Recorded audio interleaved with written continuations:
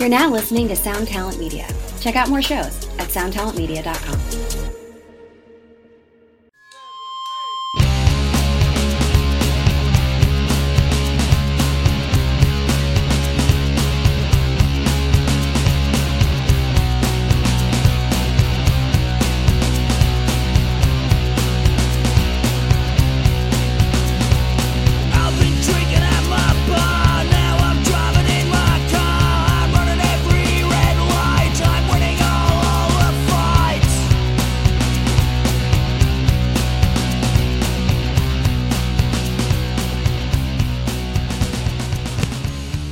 Welcome to Axe to Grind, the hardcore podcast. I'm Patrick. I'm Bob. And I'm Tom.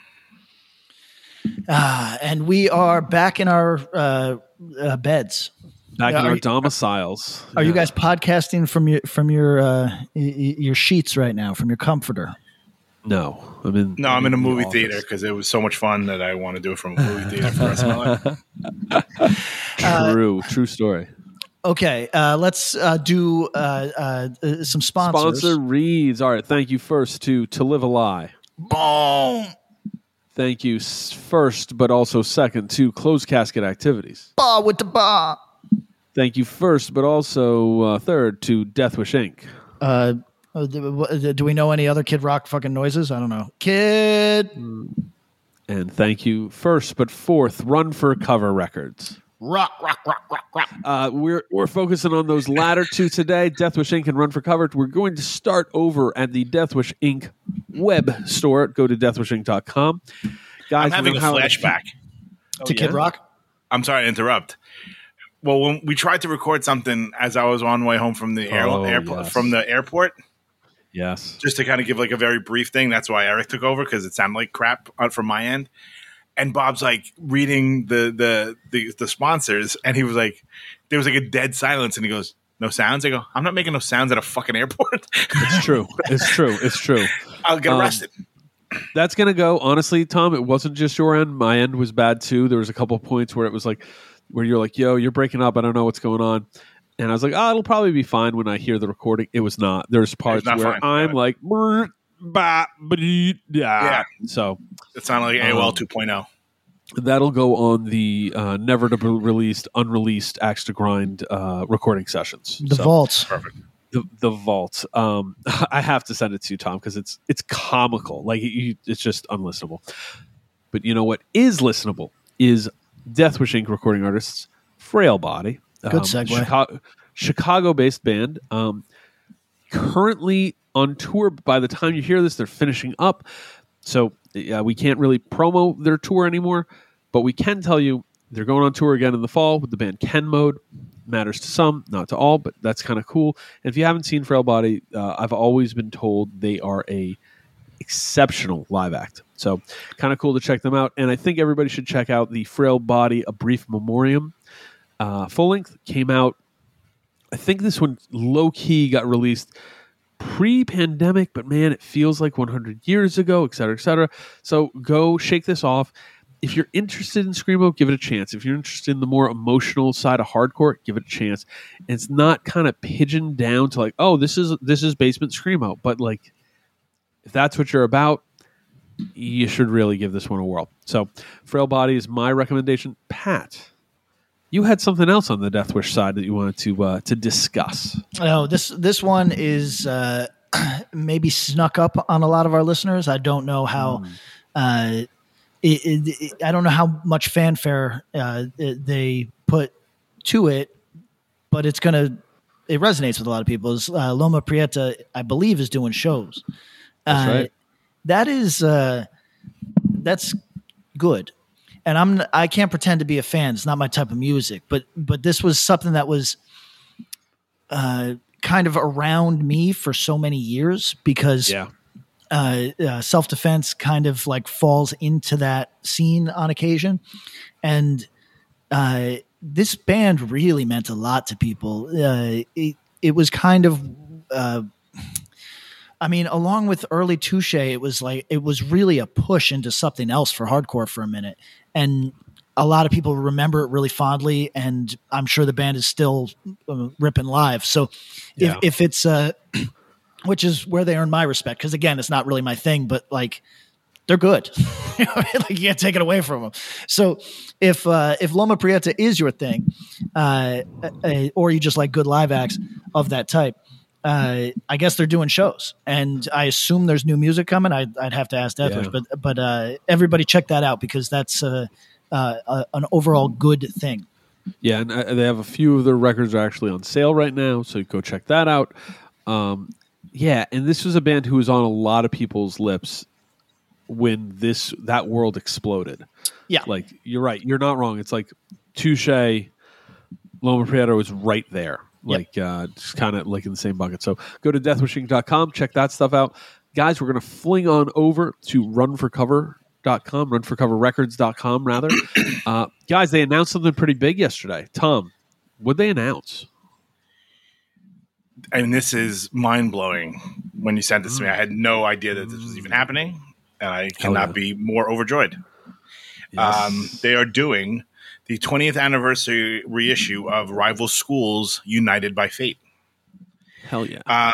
So they're doing two different versions. There's a standard edition vinyl copy of it. They're also doing a deluxe hardcover double LP, which is the one I will be purchasing. Yes. Deluxe 2 LP, double LP housed in linen wrapped 64-page hardcover book featuring never before seen photos, handwritten lyrics, and more. Second LP includes album B-sides and tracks previously never on vinyl, totaling 23 songs. Includes previously unreleased acoustic version of Holding Sand, and there's also they have Rival Schools tote bag and some and shorts with the running people on it, and some. That I'm going for that long sleeve. Long sleeve. Yeah, is that going to be a crew neck? I think it's a crew neck. I'm doing that's a crew neck, and it's got my name all over it. It's crazy. This is 20 years old. I actually think it's a little older than 20 years, but the vinyl was probably right. The vinyl was a little delayed, so we'll count it. We'll count it. It still counts. I'm just glad it's out there for people to buy. This is one of my favorite records. Full stop. Period. I love it. Yeah.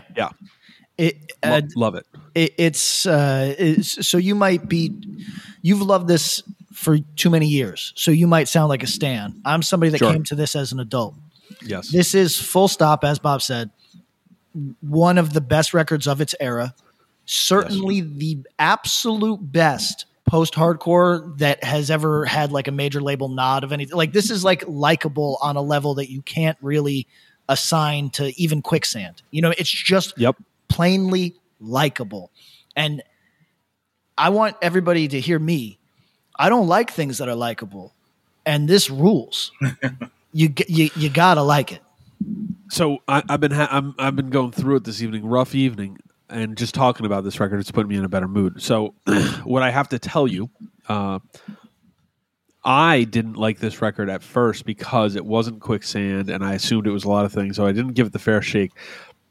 5 years later, I did, and I was like kicking myself because I could have gone and seen them. I could have gone and seen them at Maxwell's. I could have gone and seen them in the city. I don't know how many times. And I was like, nah, it's not Quicksand. Dumb me.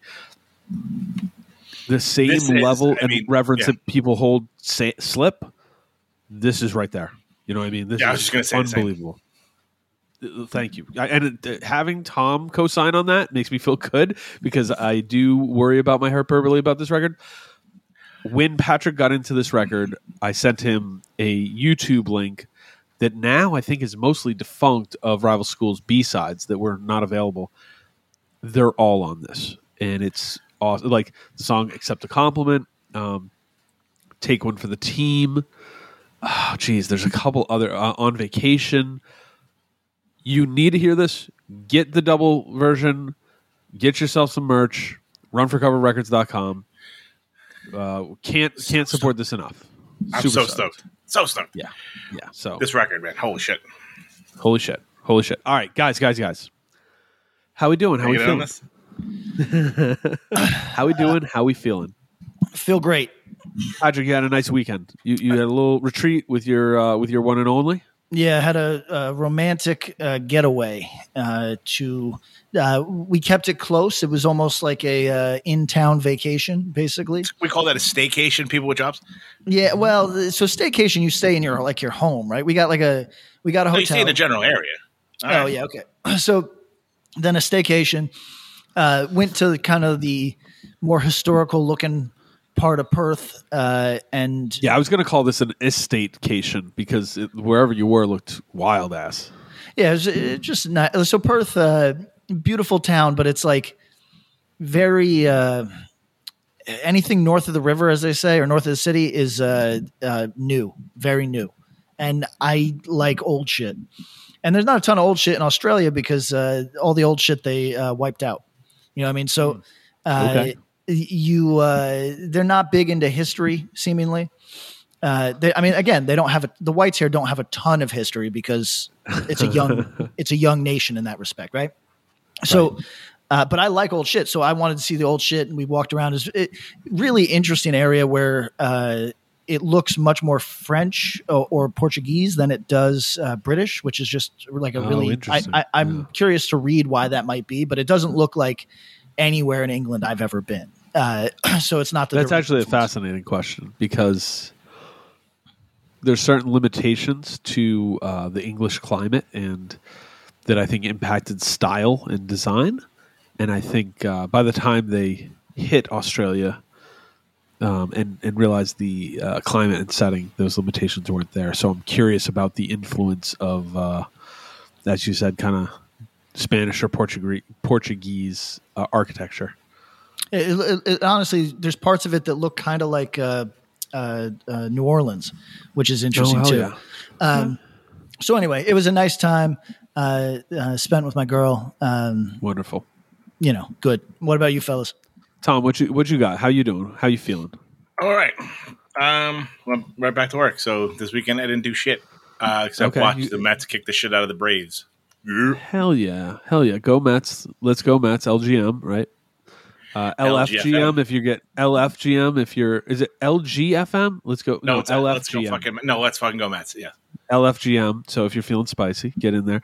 And I'm doing just fine. How are you guys? So this is the big post Sound and Fury episode. We didn't, as Tom alluded, we tried Herculean efforts here, folks. We were trying.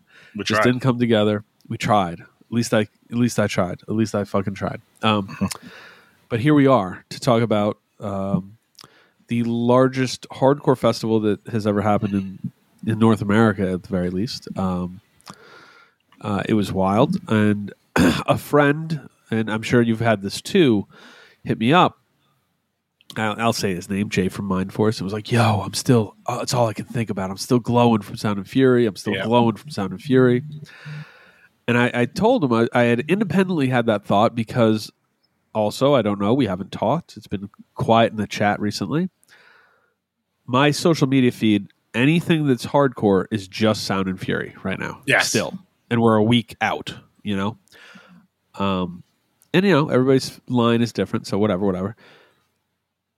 But I was like, yo, there's got to be, is there something that is the opposite of post-traumatic stress disorder? Like opposite, where you're like a post-joy, like hazy dream fugue state?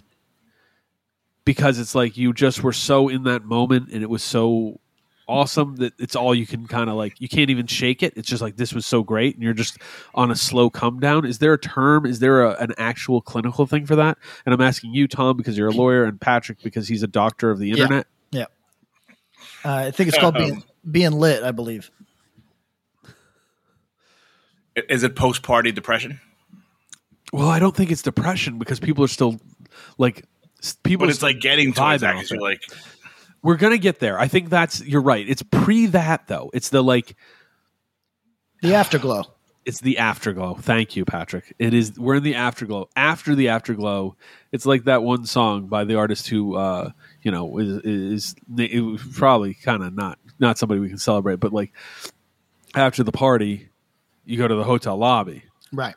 And after the hotel lobby, you're gonna. But then, what do you do after that? Yeah, and exactly. After that, you're in jail with depression. So we're still we're still in the afterglow. Where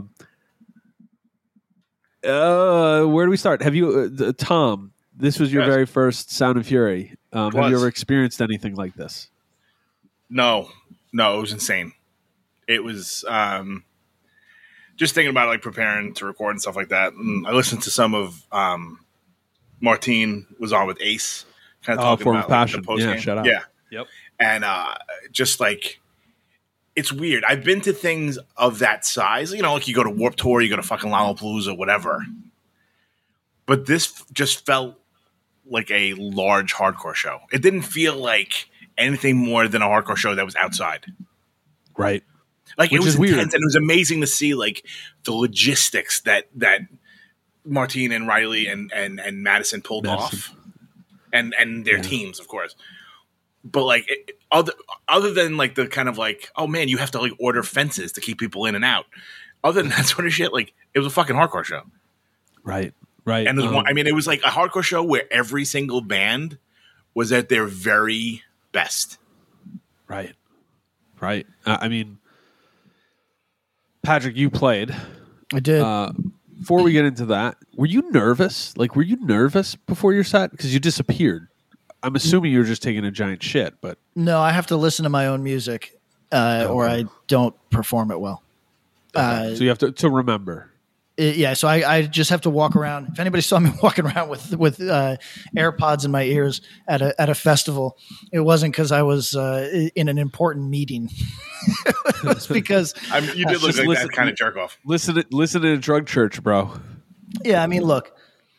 Here's a question. I tried to do the math the other day, and I just got bored. How many songs do you think I've recorded? Oh, all told? Yeah, all told. across all bands. I'm going to say 300. 20?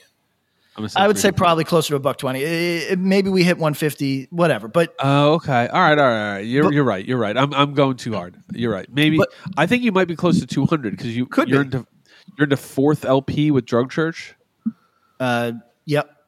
You're into, let's see, 1, 2, 3, 4, 5 proper LPs with Self Defense / End of Year and a lot of splits, singles, even 12-inch EPs. There's a lot of songs. Bob might be right. 120 seems under. Well, 120's under, but 300's way over. So we might be closer to the 150 area. Whatever it is, it's a lot of data in your brain. The SWAT demo, you know what I mean? Like there's a lot of shit in my brain, and so I don't remember songs unless I listen to them right before we play. At least even songs that you play constantly. We played one that we had I had never played before in my life. So that was the challenge. The other ones I could probably do because we just got off a tour, but I'm not good at remembering shit. My bandmates, I might have mentioned this. My bandmates were so irritated that when we were recording that Boss Tones cover, I got it in like 2 takes because I'd known the lyrics since I was 12. But didn't even need the phone open. But yeah, exactly. But our songs, I fucking struggle. Like first 2 days of tour, anybody that's seen us will be like, "Is Patrick? Is he glitching? You know what I mean? Is something going on?" Because I'm just not good with my brain is not good. Well, I mean, the amount of times that Bob has made allusions to self-defense lyrics, yeah, and you don't even catch it. Nah, I never catch it. It's like he catches less than he catches 50% maybe, but there's a lot that I'll say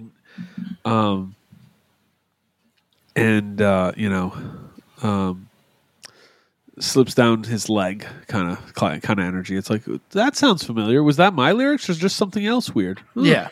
So at any rate, I was not nervous, although I was irritated. This is me being honest now. I was irritated because who played, I believe it was Scowl played 2 ahead of us, and it was lit. So there was a sub stage. For people that weren't there, there was kind of 2 stages. And that's because the stage that the band performed on was pretty high. And then there was a stage that was more appropriate for stage dives and the singer presumably, but any member of the band could have been down there as well. Sure. But Scowl's set was too lit, and it destroyed that little stage. So what that meant was I was told right before we were playing, "Oh yeah, you guys don't have the stage dive. You're going to have a barrier instead of the stage dive stage." and I was irritated, but I've been a promoter. When you have a timeline to attend to, you can't be worried that Patrick's a little irritated. So I wasn't going to. I didn't say shit. I was just like, okay, well, there goes. We had somebody recording us because we need another music video, and we're like, oh, I don't want to sit in a warehouse. Let's do as much live shit as we can. And I was like, oh, that footage is going to be, but the barrier did not come to pass. The venue, right? No barrier. Yeah. In my view, the venue did not give the Sound of Fury guys a reason. I think they just didn't want to put it together. So they're like, yeah, we're good without the barrier. Don't worry about it. So we had some really high stage dives instead.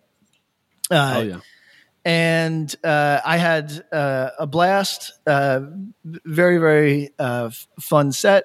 Only lost the mic a couple times, and nobody hit me in the crotch or the face. So really good time on stage. All right. So it's hard to even say where to begin. The number of people who were there, somewhere right around 5,000. It was full. It was in the shadow of the LA Coliseum, which is where USC college football is. The Olympics? The 1984 LA Olympics were all there. I illegally parked by the Olympic swimming area, which was cool. They do. I think it's pretty affordable. You can go and swim there, which also means you can go park there. So I figured that out. All you fools who didn't realize you could do that, there was at least 10 to 15 spots within a very easy walking distance. You basically just had to walk around the stadium. You are fools, so apologies, but you know there was parking.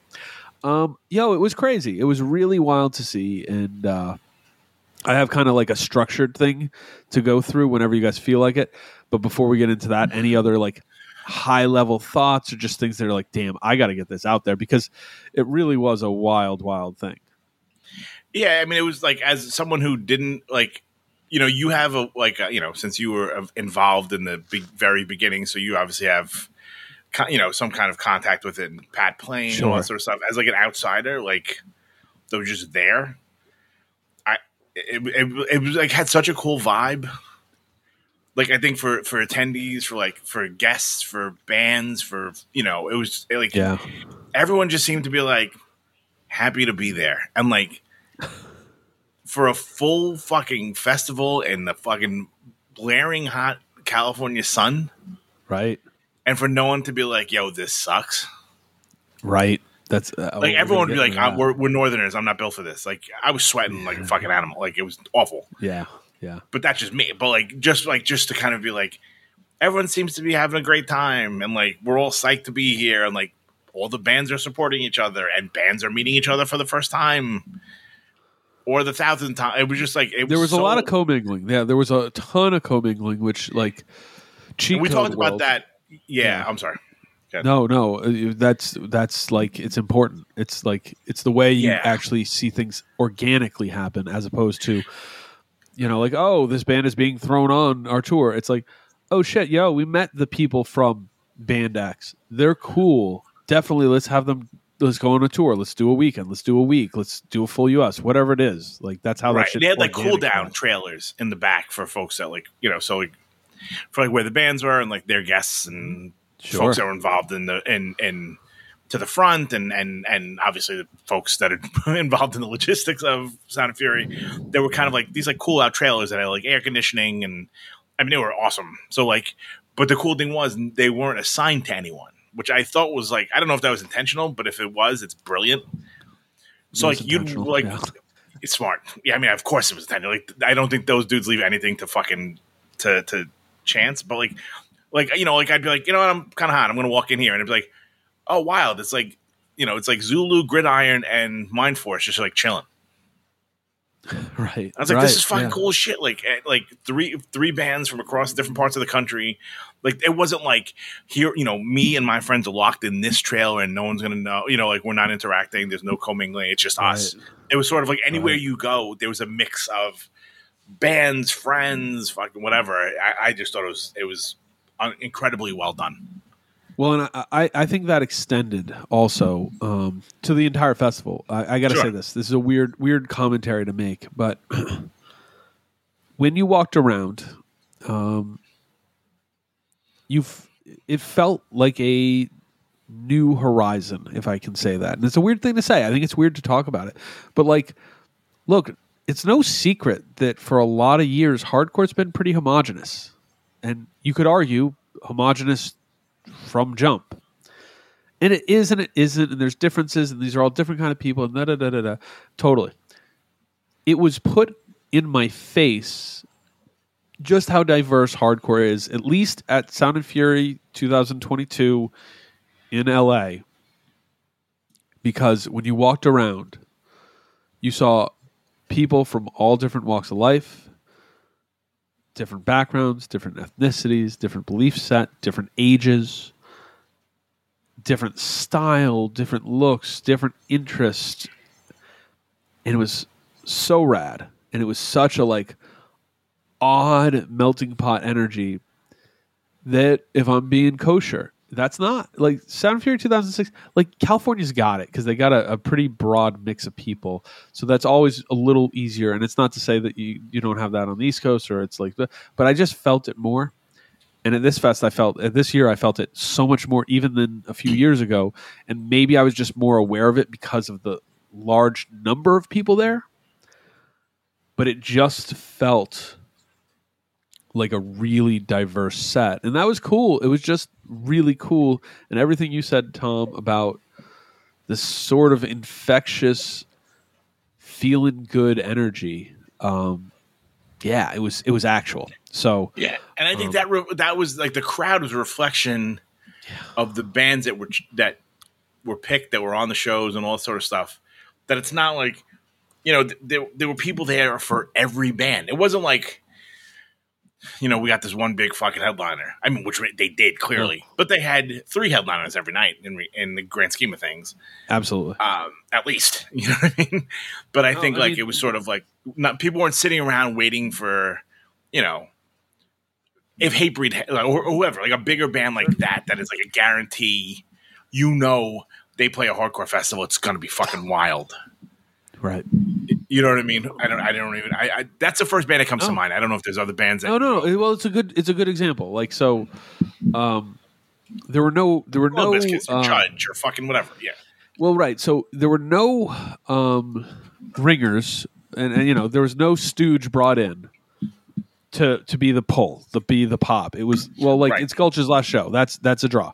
But also, if you watch Drain's set, you'd go, yeah. I mean, you watch Philhouse set, you go, whoa. You see Mind Force set, you see Terror's set. There was no hey, this band is either one, an old timer who's not relevant to hardcore 2022, but we know they're going to fill some seats, so we're booking them. Or 2, straight up not from the world of this shit. Like, that was kind of relevant. Patrick, did you feel that? Did that feel weird to you? Was that anomalous, or did it feel like, yeah, this is just the wave right now?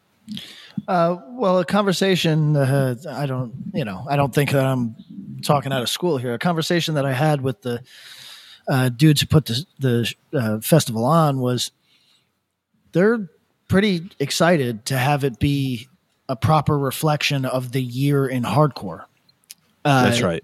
So this is, look, it's weird. It's something. It sounds like they have a similar mentality to the shit that I do. It's so weird. Well, it's crazy. So here's the thing. I have really mixed feelings on this because I'm an old head. You understand? I have been doing Drug Church for 10 years. That's not a new band. Right. Yeah. And you could say that we've only popped in the last 3 or 4 or whatever. But the fact of the matter is, I'm that dude that on this podcast, maybe out of self-interest, but I think it more reflects just who I am as a man in 2022. I like to see where like the fact that Terror is maybe their best is interesting to me. You know what I mean? Like, that's Terror is the band we have to talk about in this conversation. So, because there's certainly, if we go back through hardcore of the past 40-ish years, that brings us back to 1982, 81, 82. If you made a list of most important hardcore bands of all time, or bands who've toured the most, or bands who've gotten the most people into hardcore over the years, look, whether you love them, think they're fine, used to like them, don't care about them at all, bop, bop, bop, bop, whatever, about Terror, they're undeniably on all those lists. oh yeah. Undeniably. Absolutely. But they've been going for 20 years. And at the same time, they're just as relevant now as they've ever been. That says something. And it also says something about the perspective of hardcore, where it's at, where we feel about it. Because we're on here and we do, we advocate for the long life of a band, but at the same time, then we're like, but we don't want bands to be old man bands. What is an old man band? Sometimes it's time to go. Yeah. And we're like, well, it's not always just about being old. You have to have these like intangible qualities. And it's like, well, what if you don't? And then we're like, well, then you're fine. You're relevant. Da, da, da. And there's this weird circle where it's like, how do you thread the needle? Terror just has threaded the needle. They just did the thing to do the thing and have just kept on keeping on. I mean, they're one of one. Right. Exactly right. There's no other band in hardcore history like them. No, because think about it. 20 years in, it'd still be 10 years in. Sick of It All didn't feel as relevant as Terror feels 20 years in. Full stop. That's rough because 10 years in is 1996 and there's Yeah. I don't think they were as relevant. I think, and I'll say this. I'll say if you go to when the 88 is the 7-inch, I guess maybe fresher 80, and then 89 is the LP. By 99, I'm just saying I didn't feel like I had to know Sick of It All in 1996 because I didn't. Terror, I'm not saying you have to, and there's plenty of people who don't, but the fact that they still feel so vital to so many, it just feels different to me. Maybe right. You could argue, but like by 20 years, by 15 years, let's say 86, we'll use that number, by 2001, maybe, but by 2006, it didn't feel that way.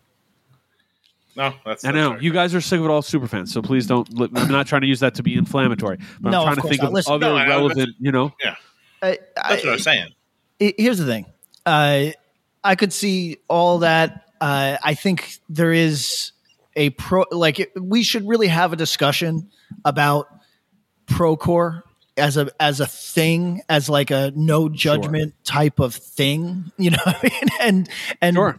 What it means, and let's make that an episode because I would love to talk about sort of the, Sick of It All, Comeback Kid, Terror, like the bands that like kind of are the procore bands, love them or hate them, like whatever. We should do that, but let's keep it on Terror for a second.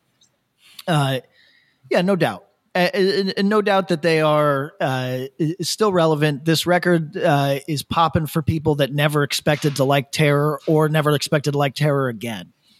On stage, they are a fucking beast. So credit where credit is due. They're also a California band. Let's not undersell that. You know what I mean? Right. No. That's right. So honestly, when we have the discussion about long-lived procore bands, I would love to just have somebody from Terror drop in for a second and tell us what it feels like to be this deep in and maybe firing on more cylinders than ever. You know what I mean? Like that's right. An interesting conversation because as we've talked about, not everybody gets that. Yeah. But anyway, I want to talk about, we've addressed Terror as maybe the only old head potentially labelable act on that thing. Now let's go backwards. Let's talk about the stuff that's semi-reunion. Okay? Okay, so we got Super Heaven. Yep. Pity Sex. Yep. Interesting choices because while they both encapsulate a time that is meaningful to many Sound and Fury festival goers, not hardcore acts. No, decidedly, but adjacent for sure. But when you listen to it, you're like, man, this could be adjacent here, but this could just as easily be an act that works on Coachella or Lollapalooza. You know what I mean? And I say that in full love. These bands are unabashedly from hardcore roots, but sonically have a lot more in the alt world, you know, in varying levels. Pity Sex and Superheaven sound very differently. Sound very different. The Superheaven set was wild. It was really good. And it was one of those things where I was like, I don't know how energy is going to flow here because I think they played right after Drug Church. Is that right? Other stage. Yes, right. Other stage.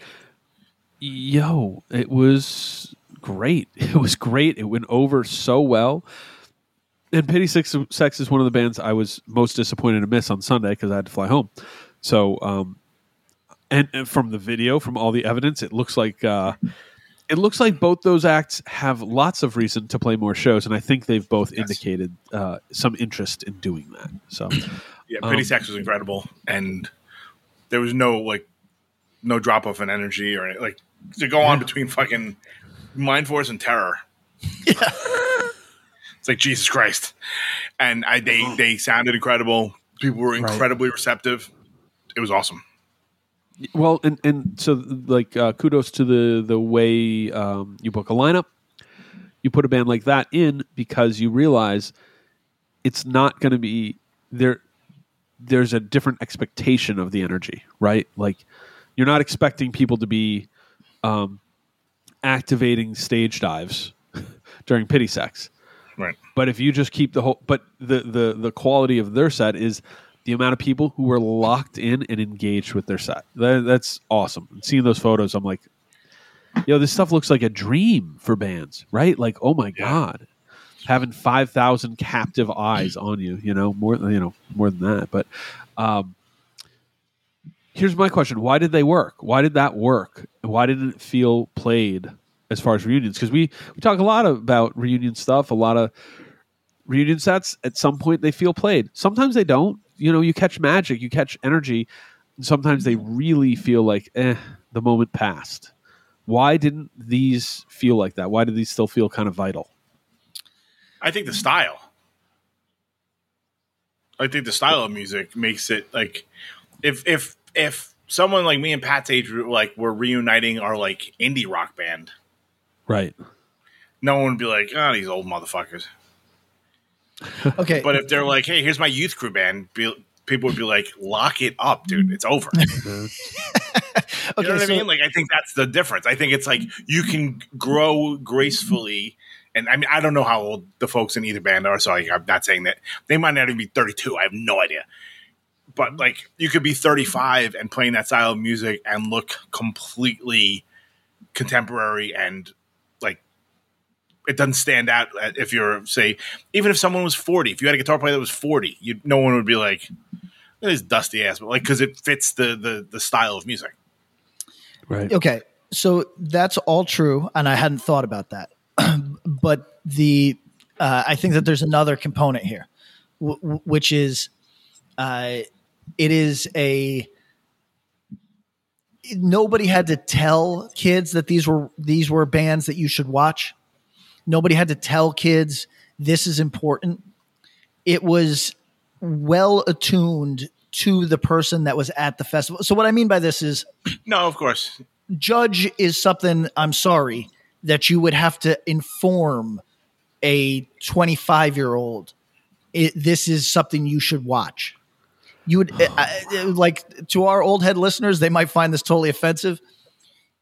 If I grabbed a 25-year-old and said, the reunion that day is Judge, they'd go, cool, and they wouldn't watch it. And it would require people pumping that up and saying, hey, no, this is important. You don't have to do that for bands that people actively remember or just missed.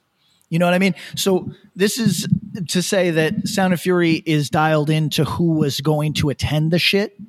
And that's why I think that these reunions are more seamless than some reunions that we've seen. And I think the members of those bands are revered by a lot of the California hardcore folks. Sure. Which also helps because it's like when everybody there loves the members of the band that doesn't necessarily fit in, they're going to do their damnedest to make sure that they get treated just as well as any other hardcore band would have. Sure. I think there's a lot in. Man, I think there's a lot in it feeling unique and feeling like a twist and not totally like the fact that Pity Sex, like there was talk and hype about it. It was like, oh shit. So there's a little bit of a factor of the unexpected for both those. And I don't know, like someone, some audio engineer, please cut this and send it to both those acts.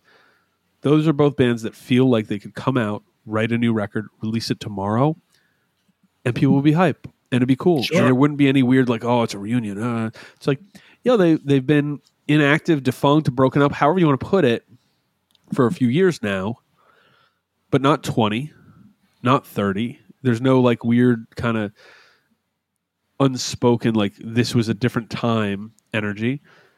And that's something we should talk about with reunions at some point too. Like, like you saying that about Judge, I'm over here going, man, maybe, but I don't disagree. I find myself agreeing. And it is spawning some ideas for a future episode, so we're going to do that. But both these bands feel still relevant, oddly enough, to the hardcore or hardcore adjacent world, and it was just really cool to see that. Before we get in, I kind of want to go through. I was like, how do we organize something this massive to talk about? I want to go through the who, what, where, when, and why of hardcore's largest festival, fucking Sound and Fury. Any other big ideas? Because I think we'll be able to hit all of it in the way I organize this. Sure. Let's do it. Okay, who? This one's an easy one. I started easy. I didn't want to get too meta, but we close on why. Who were the best bands / who had the best sets of the weekend? I'd like to start an answer from my purview. I didn't watch every set on Saturday. I watched the sets, and I'll speak on the sets I watched. The Scowl set was awesome. Yes, agreed. We've talked about Scowl a little bit on here, but not a lot. They're a band, and I think I said this on the episode before, the episode with Eric. Their record is pretty good. It's good. After seeing them live, I need to go back to their record and listen to it more because I think they're now a superior live act. And it's sort of interesting to me because I've watched and seen a lot of their videos and had kind of mixed results. But then I remember seeing some videos from somewhat recently, and it was weird. It was like there was a switch that was flipped. And, I don't want to say it. It's not like, oh, well, they had somebody who was holding them back in the band. It didn't feel like that. It felt like, this is a band who's just been playing together a lot, touring a lot, and they're just getting tight and good as hell. I think the singer had incredible stage presence, and it was amazing to see them play because they almost had the audience on a string. Like there was read and react with the crowd. People were going nuts. They opened with kind of a teaser half cover of Waiting Room by Fugazi that went over bonkers. Shocking. And weirdly, it pulled attention. Like I was watching them. I wanted to watch their set anyways. But when they opened with that, I was like, wait, what? Okay. I gotta see this whole thing. Yeah. And it was cool. It was just good energy. So big shout out to them for being really, really good live. And it made me think a lot of different things about the way stuff is documented now, the way we get into hardcore, the fact that when you experience something live that's tremendous, it actually amplifies your reaction to the recorded material. The fact that we're seeing a lot of bands from their first show be documented, and maybe that's not always a healthy or good thing. So we have a whole episode to talk about that shit. But shout out to Scowl. I think they were one of the best bands. They had one of the best sets of the entire weekend that I saw.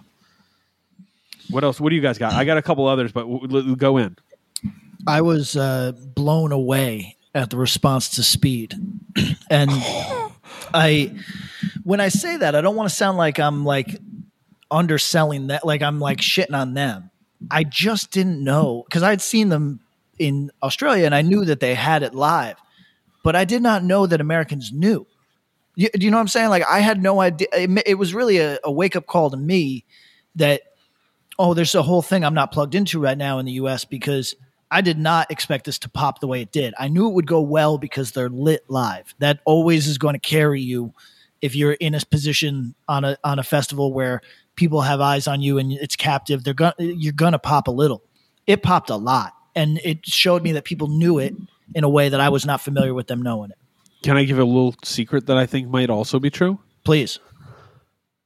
I don't think that half the people who were going nuts for them knew them before they played. I mean, that's the highest compliment out there. That's something 100%. And I mean it. I think they were infectious. And there were people there who knew them. And there were people there who were excited to support this band from Australia who flew all the way over, which is also, compliment to that being a thing in hardcore now, because it used to be the opposite, and that sucked. Bands from other countries got shit on. They didn't get the support. They didn't get the love. Maybe there's some quantifiable reasons for that, but it was bullshit then, and now it doesn't exist, and it's fucking awesome. Speed went so hard on stage that it was infectious. The fans reacted, and more people got into their set as they did it. That's a band who I think went from being like, oh, yeah, that's a band from Australia, to being, they can probably come over here and tour 2 or 3 times a year for the next 3 to 5 years. Agreed. Tom, what do you got? I mean, I think it's like I had said before, it's kind of hard to point out one because I feel like every band played their best show last weekend. Like legitimately. A lot did, yeah. Like no one was like, that was a little underwhelming. Like no one, even the most underwhelming, right, was still insane. Like it was not, there was no, and I can't say that I went into it going like, I'm surprised it's not like, I knew Koyo was going to get a fucking gigantic reaction. Speed, I felt like was like one of the more talked about like bands that people were stoked to see. And they're like they're the tightest fucking pro band. Like they're insane. So we're just doing Saturday first? Do Saturday first. Well, start with Saturday, but you behind the scenes, I wasn't there at all on Sunday. I had to fly home. So yeah, Pat was there. Question mark. I barely saw him because he didn't hang out with me, which is cool. I cool guide everybody. I watched everything from the trailer with eyes to the stage. Oh, cool. He's not lying, but he's also, he's dodging you. He's dodging you, Tom. He's dodging the. You didn't. It felt that way. He didn't even hang out with me once. Like it's like, oh, cool, man. Go fuck yourself. Enjoy LA. Tom, Ingrown, you were saying Ingrown was cool. Ingrown was great. Broken Vow was great. Soul Blind, that tour definitely did a huge amount for them because they were even better than they had been before. Did you guys see the thing? It was this is one of the things that went around the internet that I actually thought was good. Somebody was like, "Yo, Soul Blind is motocross music." That's I was like, "Yo, I don't." Were they saying that as a diss? I was like, "Nah, fucking no. Motocross music's cool as hell," and I think everyone took it that way. So shout out to them. As a guy who unabashedly plays snowcore, I just see nothing wrong with it. No, Anxious killed. I feel like that Anxious, Koyo, No Pressure were all insane. I mean, No Pressure at this point, it's not a surprise. Like they're one of the bigger bands in that style of music already. So it's not like. Like, oh, I can't believe that so-and-so, like, no, you knew that was happening. One of my favorite, and this is my own bias, but I just had such a fucking blast during their set, was Pillars of Ivory. Oh, it was so much fun. Yes. And I did not know how it was going to go. We talked about it the night before. We watched the one show that they've done. We watched that video, and I didn't know how it was going to go. I mean, these are dudes that have all played in bands that have toured the planet, and there's no reason that it should be bad. I just didn't know if it was going to hit live. Look, there's also the small consideration that there's like 45 people on stage. You know what I mean? So sure. It's like there's a lot that can go wrong, and a lot of flags getting and drugs getting thrown around. That's people what I'm saying. Like waving Gucci flags, and if it doesn't go sideways. There's nothing worse. I want you to picture this. I want you to picture this in your head. Imagine that live show on stage and it being crickets. Yes, you've got a lot of people on stage. You're doing everything fun. Listen, when you're throwing joints into the audience, I hate fucking marijuana. That's still a fun show. If I got hit in the forehead with a joint, that's fun. So like, if you're doing all that and it bricks, oh shit. You know what I mean? Yeah, it's rough. But it did not brick. No. But when it's popping, it's like the most fun. And the whole like, if you don't smoke weed, get the fuck away from me. I was like, I don't smoke weed, but it's fucking so much fun. Like I was having such a fucking. I thought they're awesome. I think it's just, I'm like, yo, you guys should be the after party at every major festival. Yo, I mean, the funny thing is, fun, chill, like where do they go from here? Like, one, they should write more music. That's clear. They will. Two, it's almost like it's so much fun. It's like, oh, I'll do it more, right? Something's fun, you do it, you're like, maybe we should do this more. But the weird exclusivity, limited nature, like quantifiable rarity of their live sets actually increases the energy around it. Yeah, I mean, I think they'll play a couple times a year and that's it. Yeah. I mean, if they keep that going, hell yeah, it is. I'm just gonna go through like I watched everybody, so just all right. So like we talked about Scowl, they were fucking. Oh, awesome. You talk about everybody. When we want to jump in here, we'll jump in too. Yeah, I just because I watched everybody. Yeah, I thought Scowl was sick. You could tell the touring has really kind of made everyone like kind of comfortable in their own shoes and just like and brought the band like they're super tight. Like they were really fucking impressive. I thought they were great.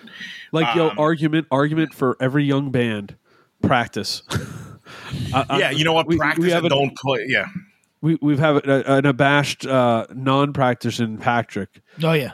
But he will also tell you when he was young and really getting kicked off with his bands, they practice all the time. I mean, Scowl has practiced and toured, and you can tell, and it shows so much. It's amazing how good they are. If you are not touring all the time, you got to be practicing all the time. That's just what it is. Yeah, and you can tell. I thought Praise did great. They were in a tough spot, and I thought they did really well. Yeah, different energy, and they still sounded great. People were into it. I hate to do this. Do it. Drug Church might have been the set of the weekend for me. Oh, that's not what I expected you to do. Top three, because I don't want to be nice to you, but I thought you guys were fucking incredible. So much fun.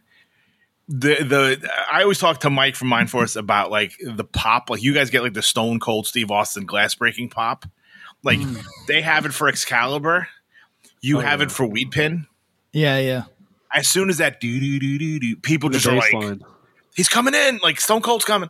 At some point you need to open with that, right? I mean, if we can get like a lot of hits on a fucking set list, I will start leading with the big hits. Like, can you do it? Can you tease? Can you do the Tom? You are the arbiter here. Can they do a tease of Weed Pin, get the crowd foaming, and then pull it back in and be like, we're retiring that one and keep it going, and then close with it. So it's like, oh, holy shit. They faked us out. People shaking their fists. There are enough hits though. You guys have, I mean, legit. I mean, Weed Pin is the hit, but like Million Miles of Fun, like you guys have 4 and 5 songs that you could either open or close with, which is nice. Yeah, it is nice. That's big. That's not easy. No, you know what? It's the same situation as Outbreak, though. When everybody's having a good set, I don't know how to rate my own. Do you know? Sure, but watching it was like having watched you over the years. Like I thought it was great. You have your own fucking thing. But yeah, I was even if I wasn't a friend of yours and had known you for fucking half my life. I was super impressed, and I thought, I mean, your band is just fucking, like, the band dudes are fucking incredible. Like, that band just is, like, an amazing rock band. So, let this be, for any of our young listeners, let me just say this. You don't have to be great. You just got to be dialed in. That's all it is. I mean, you guys are fucking so dialed in and tight. Nobody in my band is a genius, but we are. I'm not going to agree with that, but but we're just good because we're dialed in. So like, if you're frustrated because you're not Meshuggah, just dial it in with the people you're playing with. Yeah, name me 3 Meshuggah songs that are better than Weepin'. Name me one Meshuggah song. So, and then it was so good. Yeah. That with the Lucky Land Slots, you can get lucky just about anywhere. This is your captain speaking. We've got clear runway and the weather's fine, but we're just going to circle up here a while and get lucky. No, nothing like that. It's just these cash prizes add up quick. So I suggest you sit back, keep your tray table upright, and start getting lucky. Play for free at LuckyLandSlots.com. Are you feeling lucky? No purchase necessary. Void where prohibited by law. 18+ terms and conditions apply. See website for details. A member of this podcast stage dove. I want to say a say sea of 5,000 people. I felt terrible. I missed it. Oh, it's on video. It it's incredible. Yeah. Me and the fellas from Brownstone were freaking out. They looked at me because they were like, who can I share this moment with that would get like how important it was that Bob staged over for Pat's band. But then I was like, oh, I'm not going to do that. Like, I thought they were like, now it's your turn. Oh, no, those are my boys. Those are my boys. Yeah. They're great, wonderful dudes. But like, I thought they were like, what's up with you now? And I was going to be like, I'm going to ruin them, like half the crowd's weekend if I do that. I'm not fucking stage diving. Yeah. But they just wanted to share the like how important and impactful it was that like our little family, one of the guys staged over for the other guy's band. It was pretty fun. Bob, I appreciate you. Thank you. How was the dive? It was good. And it was good. Video, it was good too. I got far out, which was really nice. Like, nice. There's somebody has to find this. There's some photos. I think maybe Danielle Dombrowski photos from an Ignite set in like 99 or 2000 at what became Club Chrome. I think it was Club Benet at the time. Club Benet. Patrick, the stage was probably double the length of the stage at Sound and Fury. Jesus. So you could literally like you're going. It's not quite a 40-meter, but you can catch speed before you jump. You can catch a nice head of steam. Yeah. So there's photos of me, and I'm like, you can see me upside down, like 8 rows deep. And yes, the Ignite was very big at one point, people. With my feet sticking straight up in the air.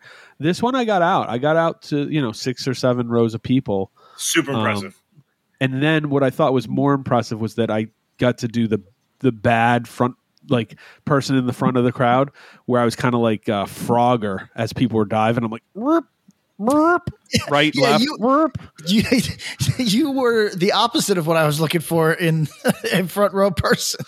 Yeah. You're tall with shoulders, and you were like, you know what? Not today, guys. I'm not getting. No, I. You know what? I was a generous, like a generous lover. I was a generous crowd guy in terms of like, yo, you want to climb my back? Go for it. Do it. Do you want to jump on my shoulder? Cool. But I was not looking for the foot to the face or like ass to the head. Yeah.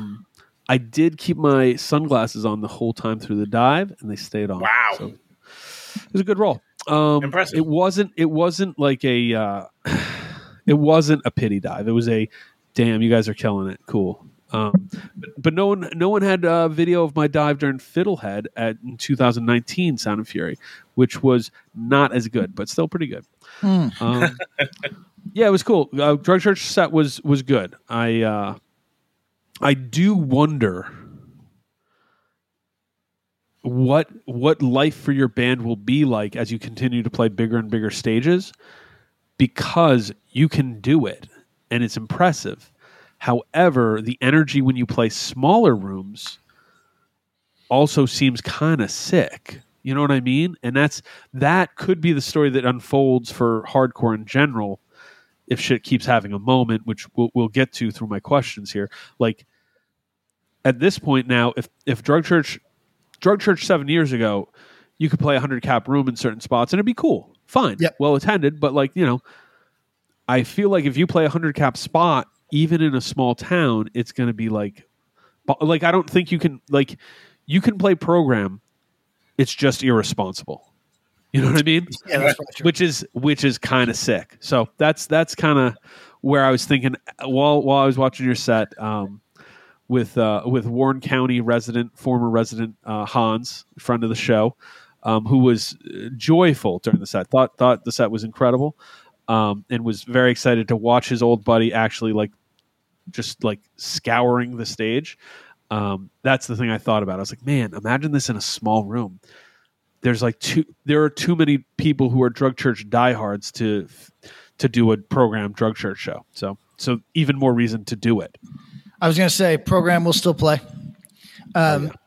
Be irresponsible. Yeah, I mean, but it's negligent for sure. Program has put some irresponsible acts in there. It's not like we'd be the first. So it's the vibe. It's so fucking cool, and that's a larger thing I've thought about. So Tom, keep us going. You keep this train on the tracks. Sure. Super Heaven, we talked about. They were great, fit in perfectly. Hopefully, this is not their last. I know they played Outbreak, and they played this. Hopefully, they'll play some more shows. I thought they were excellent.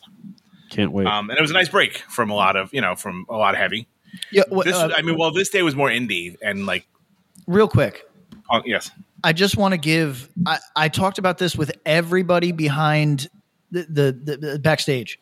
I bored people with this. I just need, and I'm going to embarrass. I'm going to embarrass a person with this. I think. Oh boy. Joe from Super Heaven.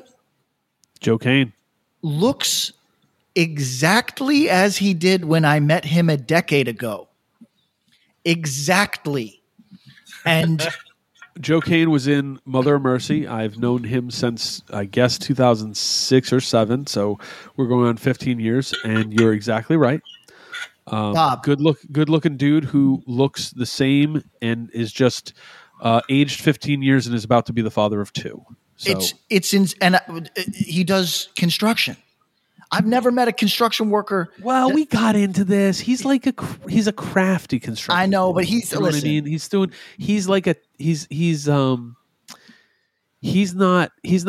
one of the bosses you fight in Double Dragon. He's not one of the goons on the street. Yes, you know what I mean? Yes. He's not labor. Yeah, that's true. But right. But I just never met a dude in the trade that didn't age at all.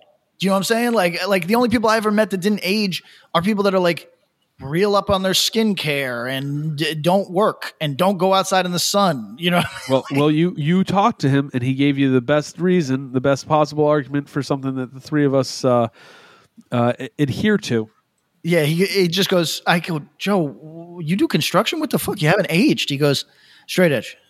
Just clean living, brother. Yeah, for some reason I'm just not aging. But anyway, I just wanted to, because that's the end result here is this is big advocacy because this motherfucker looks like he could be aging down.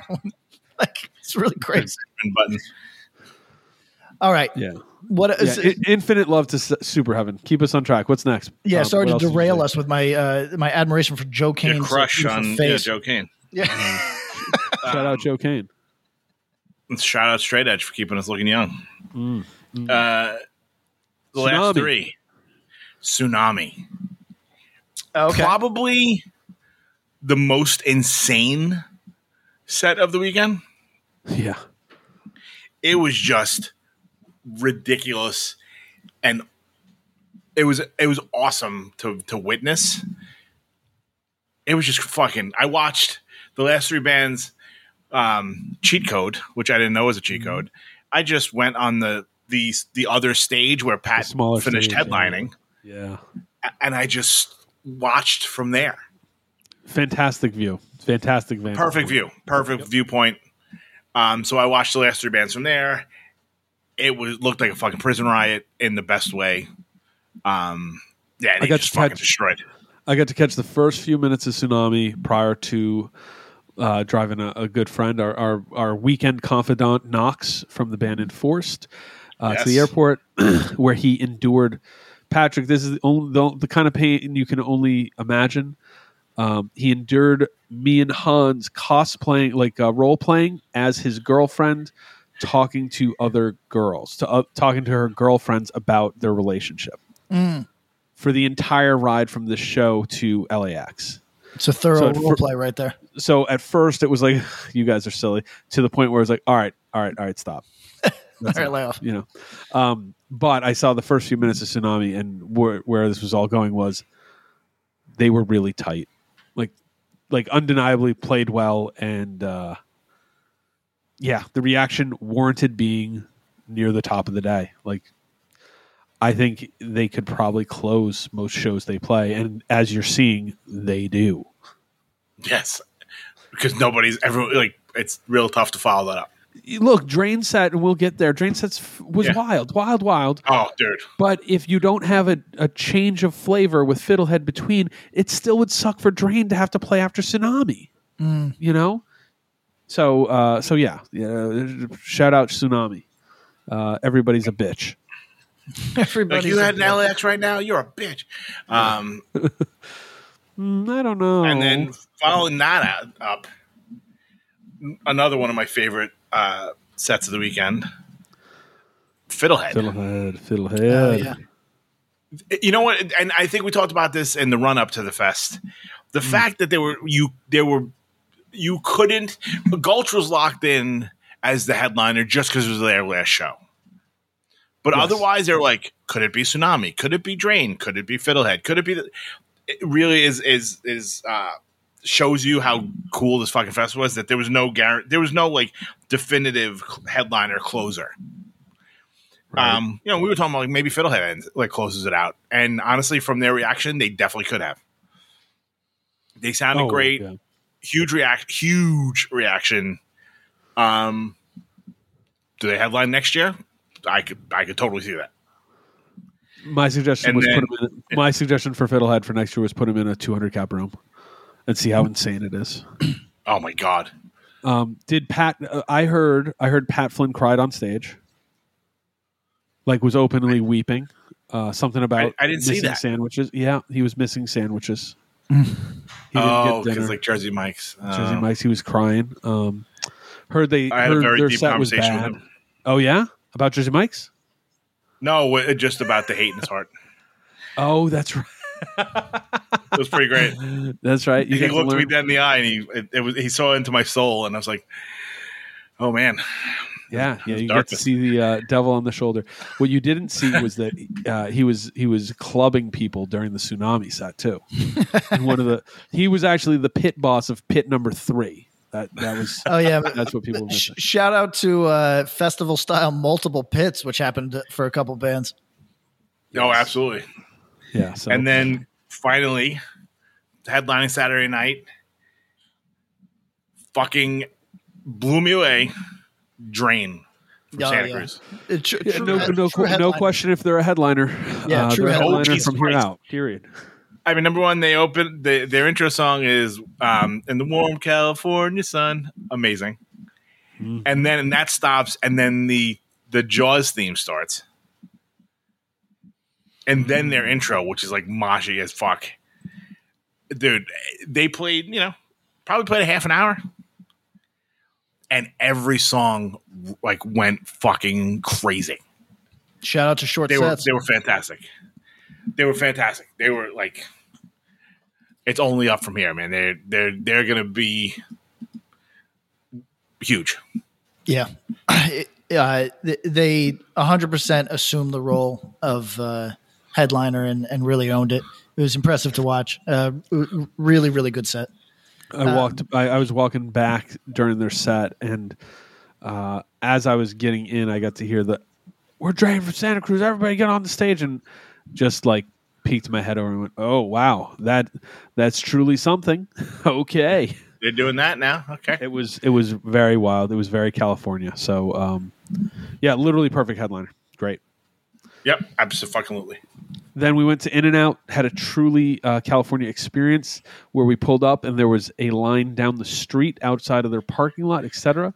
Yep. And I was like, "Oh no, Tom, Tom was like, should we go somewhere else?" I'm like, no, it'll go quick. He's like, "Are you sure?" And I'm like, no. This is a California experience. You have to sit in line at In-N-Out to wait for just fine fast food. Did you like it, Tom? Fast food podcast now? Yeah, we're going to insert a snack. We're going to steal ideas. What did you think of the? What did you think of it? Was it good? It was fine. It's You know what? I went to there in Del Taco, and I was bummed on both. Yeah, it's fine. Tom, Del Taco was secret. I was low key mad because I was like, if I never go into Del Taco again, I'd be happy. But you requested it, and you're my buddy, you're my friend. I was like, gotta go. Let him. You know what they had, it, like Beyond, and I know. Yeah, I was like, oh, it's like something you got to do. Like what while you're here, you got to get Del Taco. Then I got it, and I was like, this ain't very good. And then and then I was kind of disappointed. And then In-N-Out was totally fine, but it's like you're eating 2 cheese sandwiches and a fry. I didn't go to bed being like, you know what, I feel completely satiated. Oh, I'm sure not. You know what I mean? It was fine. That experience of being like, yo, there's like 7,000 people in line, and they're like, and you're like, we're gonna turn the corner, there's gonna be some random dude just writing shit down. Like, I'm not used. There's East Coast, they don't have anybody outside taking your order. No, they wouldn't do that to anything. Like, you have to go up to the window, and then you go to the next window, and blah blah blah. This is like they're making my shit while I'm 15 cars deep. Yeah, hell yeah. But, all right, but it was okay. Get us to Sunday, and we got right, we'll click through this quicker. All right, we get to Sunday. So I verbally abused the festival organizers on the placement of Spy, and a little behind the curtain, they knew, but they were like, "Yeah, look, it's going to get people here early. They are a buzzy band, right?" But we all had our questions. We were like, "Wait, will they actually? Will people? It's the second day of a festival. It's a Sunday. Will people actually go?" People. Yo, hold on. I got to give a shout out to Creeping Death real quick, because I was no-selling that before I got there. We were with Knox from Enforced, who was like, no, Creeping Death is the band I'm here to see. Yeah, you got to catch them, whatever. And I was like, oh man, come on, metal, get to shit. And they were awesome. They did exactly what a slightly out of genre band should do at a festival like this, which is be warm, be open, win everybody over, project like a good energy, and they nailed it. I don't know if that's what they bring to every, for example, death metal show, but they made people have fun during a metal show that maybe people, not everybody was originally signed on for. So shout out to them on Saturday. And Spy on Sunday, back to that, we were all skeptical that there would be enough people in the building at that time or on the grounds. We didn't need to worry. Spy's set fucking killed. It was crazy. Yeah. Really if good for set. some reason you've been listening to Axe to Grind or this is your first time, this is a band we've been big up in for a moment. Pretty sure they have an LP coming out on Triple B at some point in the not too distant future. This is a band you need to pay attention to. I don't care if you like fast stuff, hard stuff, etc. They're so good that they're a band who's like, oh, early bets for a headliner next year. Yeah, put 100 on Spy. Top 3 for next year if they keep going at their current trajectory and pace. You heard it here first. Sunday. Shout out to Slow Bleed. Yeah, World Peace and Big Laugh. I heard you while I was getting in and just getting acclimated, so I apologize. Spy was dope. Big Laugh has a record coming out on Rev. Yeah, they do. Milwaukee Hardcore. Big excited about it. Very bummed. That early block of World Peace, Big Laugh, Spy, One Step Closer. I was thinking about it on the plane, like, damn, I'm missing this. That was in your wheelhouse. Yeah, it really is. One Step Closer was great. Got a huge reaction. Covered Title Fight. Yeah, big response. Big response. Cola Boy was cool. It was like one of those. It like how you're saying, like, to have like bands that are not hardcore or metal or whatever. I don't know how to describe it. How would you describe that, Pat? Like R&B? I don't know. Like it's like mashup genre, like indie festival sort of stuff. Where like what's the band M83? You know what I mean? Like bands like Yes. that, where it's like the band could be literally anything from song to song. Right, it's like dance music ish. Yeah, honestly, I actually had this is like a boring adulthood. I had a meeting that I had to find a quiet place to do, so I heard Cola Boy as I was exiting. I really liked what I heard. I was for me, I was like, oh, how relaxing in a good way. So, And this is a dude from Nails playing bass. John Glue. John Glue. Yep. Yeah. Who now looks like everybody. I want you to close your eyes and picture in your head a CIA operative working in Africa in the late 1980s. What does that person look like? That's John Glue. John Glue wears like, white ribbed tee with a kind of like floral shirt open over it, mustache, shaggy hair, and a baseball cap. He looks like he'd sit across from you and be like, didn't expect to see you in this part of the world. And then you say to him like, yeah, after Bogota, I didn't expect to see you ever again. You know what I mean? Like it's that type of shit. That's what he looks like. Well, shout out to John. Shout out to Gianelli Surfboards. And if you live in the greater Ventura County area, you should be getting a Gianelli surfboard. That's the only way. Go for it. And then after that, we had Never Ending Game, who I also missed, much to my chagrin. Dude. Yeah, listen, I missed one of the best. I missed Never Ending Game and Gridiron, two bands that I was very keen to see. How long was your fucking meeting? You know what? I had my meeting, and then I ended up. Then I had a poop. I ended up talking to Jay Mindforce about stepchildren and shit. I had like a heart to heart sort of thing, and which, by the way, real quick, I just want to say, it has no impact. It's just going to sound like old head shit or to some of our younger listeners. There is something very emotionally resonant and impactful about growing old in a thing with people. And like when I looked out when I was playing and I saw Pat Flynn in one, he was watching from the crowd in one corner, and in the other corner was Jeremy from Touche. These are two men that I've known for a long time in music. Like I've played shows with them a long time. And and I'm sure it was the same for a lot of people at this festival. There wasn't a ton of old heads. It was a young person's festival by and large, but there is something really nice about kind of gracefully growing old with people that you respect and see as creative peers. It's nice. Hell yeah. So that's an aside, but long story short, I missed Never Ending Game and Gridiron. You missed Gridiron. Oh my God. I know. Yeah. So Never Ending Game was a fucking huge reaction. They sounded insane. I thought they were great. Super impressive. Regional Justice Center. Fucking fantastic. Yeah. Have incredibly heavy live. That's true. yeah. Oh yeah. That's why they're that band that crossed over from Power Violence. Yeah. Because they're for super everybody. heavy. Well, and I mean, Patrick circled it too. They approached a largely genre piece style with an idea of, well, how can we do this differently? And I think you feel it in their sound, and as well you see it in their audience, which is expansive. Absolutely. There's a lot of people who like Regional Justice Center who are not necessarily throwing on the no comment 7-inch, and that's cool. And I'm saying that as someone who loves the no comment 7-inch. So, and then after that, we had Show Me the Body, which is one of the more, I'm not. What's the word I'm trying to look for? I think people were skeptical. Mm-hmm. Is that fair? People fucking went off for them. Yeah, they have a big crowd. They have their own thing, so that's cool. I mean, good for them.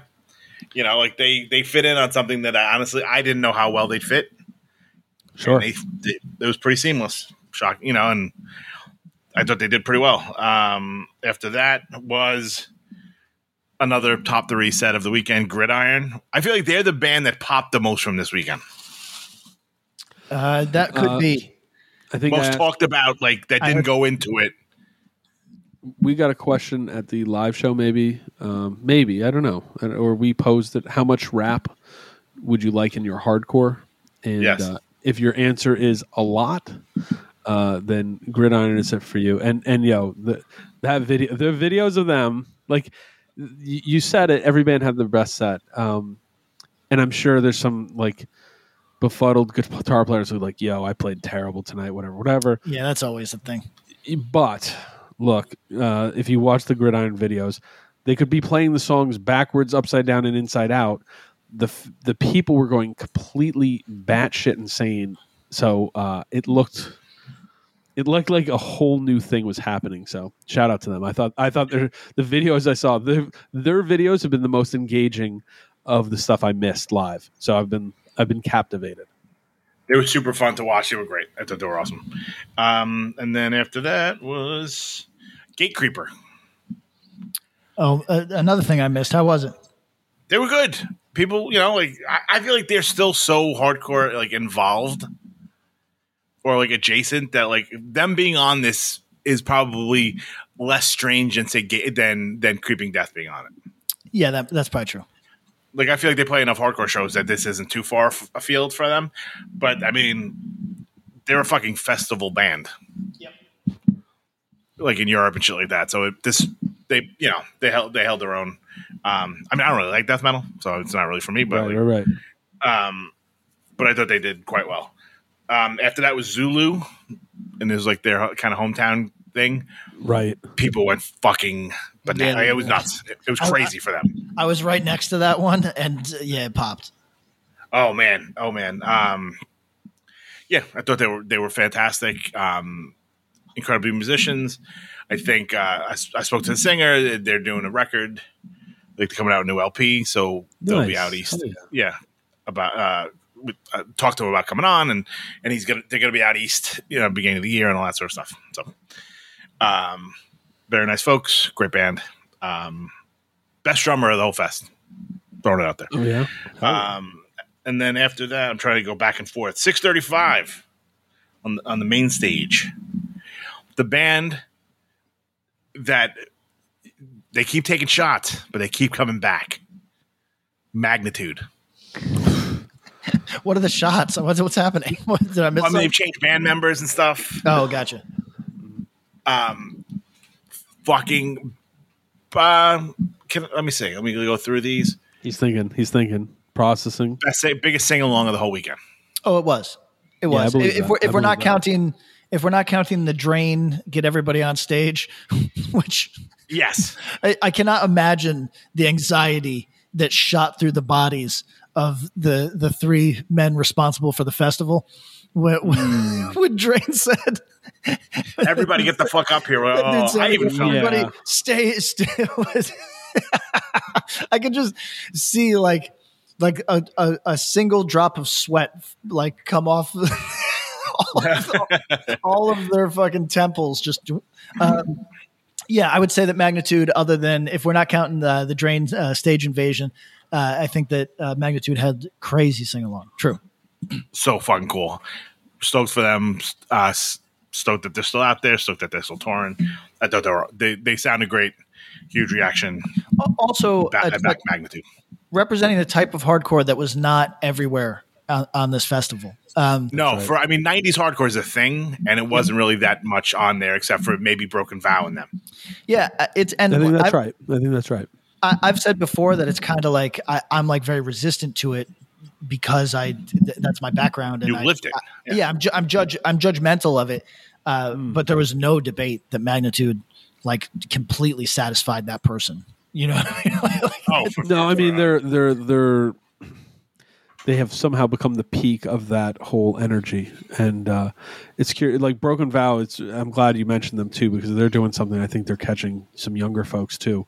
Magnitude just has that kind of infectious early '90s kind of pull where the songs are almost written. You want 200 people climbing over each other trying to get to the mic to sing along. Do you want to feel old? Yeah. Can we take a break for a second? Yeah. Go. So I'm having a conversation with Tommy from Anxious and Broken Vow. Yep. You know, Real talking. quick, He's like, you know, yeah. When you say this is a break, am I editing this out? Or are you about to say something? No. Oh no. Just like a break from the show. Okay. No, if I was gonna be like, and that motherfucker, no, I'm not MF and Tommy. So we're like sitting and talking, and you know, he's like, "Have you ever seen anything like this?" I'm like, sometimes in Europe, but like my time in Europe was like before this stuff even happened. For you know sure. what I mean? It was mostly like those giant festivals that we weren't playing, you know. And we're talking. He's like, you know, we're talking about the different bands we would play with, like Archangel and Kickback, and fucking, you know, all the stuff, and how like no matter what, All Out War was bigger than everybody, you know. And he's like, "Oh, I was probably like a kid when you were over there." And I was like, "Yeah, probably." He's like, "When did you go?" And I was like, "Oh, my first European tour was 1997." Which I know the answer here, and it's going to break everybody's heart. Go. He goes, 1997. I go, "Yeah." He's like, "That was 5 years before I was born." Oh, 5 years. Oh, shit. And I go, "Are you fucking serious?" And he's like, "Yeah." No. I was like, Tommy is 20, and he goes, just turned 20. Like right. the last So 2002, 97. Yeah. Yep. I was like, "Oh shit." So then we had a great conversation of like, do I belong here? It's a good question. Like not me, but like my era. Yeah, it's a good question. You know, It's a good like question. we had a really good conversation about it because it was like, is this fucking weird? Because like, if there was anywhere else that a fucking 46-year-old sitting with a 20-year-old, I'd have a fucking folder on me. Yeah, no, that better be his youth pastor. Yeah, I mean, or we his need guidance that's a little- counselor. it's a dossier, Maybe yeah. maybe his guidance counselor. Like you're sitting across a desk from this person, it becomes more normal. Yeah, I mean, That's we going were to be for having, a like, it was part two. fun. We're going to have Yeah. to do a part two and get into all that because you're totally right. It's a phenomenon that all three of us experience where it's like, whoa, I'm having this cool, meaningful conversation with a dude who was born when I was fully an adult. Right, I was like almost out of my newest band when he was born. Most Precious Blood was almost like with me was almost done. That's crazy. Really? Dude, 2002, I was out of the band fucking February 2003. No, right. And that's like, oh, Tom's new band. Yeah, okay. And then, so that Magnitude it was a good Crushed. conversation. I would love, yeah. Shout out to Tommy. Magnitude Crushed. Mind Force. I mean, I have a very deep love in my heart for every member of that band. So it's hard for me to even be unbiased, but like, they fucking destroyed, man. Like, I just kept laughing because Jake kept going like, I want to see more kickboxing. And like, I turned to some like stranger next to me. I was like, he's being very specific. Like, but it was just like, more kickboxing, in between every song. But like, set was a little different. Of course, Excalibur is the fucking classic of the last 10 years. Played the new song, which fucking sounded live, came off like fucking amazing. Love it. It was great. They were fucking fantastic, and it was one of those things that like they were shocked to see. I mean, anyone else wouldn't have been shocked, but no, those dudes were like, "Fuck, man! Like that was I can't believe that." It was like that kind of reaction. It was that great. Yeah. Very, very sad to not see that, but I've been no told headlines it's Saturday night. magical energy. Yeah, so that was the last thing that I got to see before I had to hop on a plane myself. So, Tom, we're relying on you to report on the final three acts, which, by the way, shout out to the kid I rode the plane with, I believe Matt, back to Australia, who was wearing his Gulch shorts on the plane. So I knew he was at the festival, and we got to talking. Shout out to anybody that traveled that far. It's not my festival, but it's really nice to have people come from all over the planet for that shit. It's cool. Yeah, I was definitely taking bets that Pat wasn't going to make his flight. There was a lot of I was taking discussion. bets. There was a lot of discussion on if Pat would make his flight, and like Tom, walk us through. I think you and me and Eric maybe had a convo on this, or maybe Eric Yeah, 'cause had I a was separate like- convo with me. I think you and I had a real time conversation with Eric, and then you must have been texting with him. I go, yeah. "Are you driving Pat to the airport?" He goes, "No." I go, "How's he getting there?" He's like, "I have no idea." I'm like, "Well, he's rolling around with some giant backpack on his back." He's like, "Well, he doesn't also realize that he has 2 bags in Evan's car." And he's like, "Now, like, I say Pat's flight is 11." He goes, If I leave here like 8:30, I'll be fine, right? I'm like an international flight to Australia. And I was like, I don't think you're gonna be fine, buddy. And Eric's like, well, meanwhile, he still has to walk to pick up these other 2 bags and then get to LAX. He made it somehow. I'd like to think he was like OJ in those old commercials. Yeah, exactly. I was a Hertz OJ. Hertz, yeah. Yo, Tom, you want to talk about? No, we're no longer allowed to go to festivals if we just made the fucking Hertz OJ reference. Yeah. Yeah, I feel like they're like, yeah. Well, it was nice knowing you guys. I mean, you knew what I was talking about. I and did. Bob does just because he likes sports. Yes. Yeah. That you were like running and jumping, high jumping over seats and stuff to get to your airplane, to your flight. Yes. But you made it, so that's good. Yes. After Mind Force, Pity Sex, who we talked about, they were fantastic. There was no, to me, and maybe this is my own sensitivity and stuff, I'm always worried when something like slightly left field is at something like this, because with that volume of people, yeah, people can get shitty. Oh, for sure. And especially, let's say 12, 15 hours into something like this. Right. And I mean, the band's incredible, obviously loved by hardcore kids and non-hardcore kids, the same. But, like if someone's like, I just want to fucking see Terror or whatever the fuck, like, I always worry about that sort of stuff. Not to say that would happen here, but I always get worried about like, knowing how, putting yourself out there and then having some fucking asshole yell something or whatever, But they were as good as I remember them, as good as the times I had seen them in the past. Like if they're playing more shows, I'd be happy to hear that. But I thought they were great and it fit, and it wasn't like here's the chill out spot. Like no, it didn't feel shoehorned at all. Yeah. Right. No, not at all. It didn't feel like this is like it was perfect. I think every festival should be as lucky to have Pity Sex or Super Heaven on their lineup. I thought it was great. Following up that, the Kings, Terror, insane. Did it go? It went, dude. If to the point that it was like, well, luckily it's Gulch playing after this because everyone else would have been fucked. It was that like multiple like Ozfest, like 6 pits going on.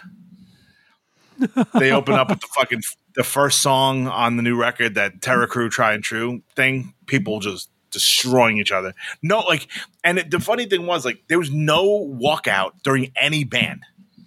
Yeah, I was kind of impressed by that, which is amazing. So like, it wasn't like, the people that came to say Fiddlehead, they didn't leave before Drain.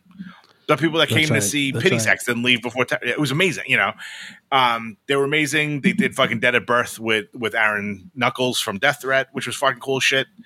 And they repped. They were incredible. Shout out! There's a dude in Terror.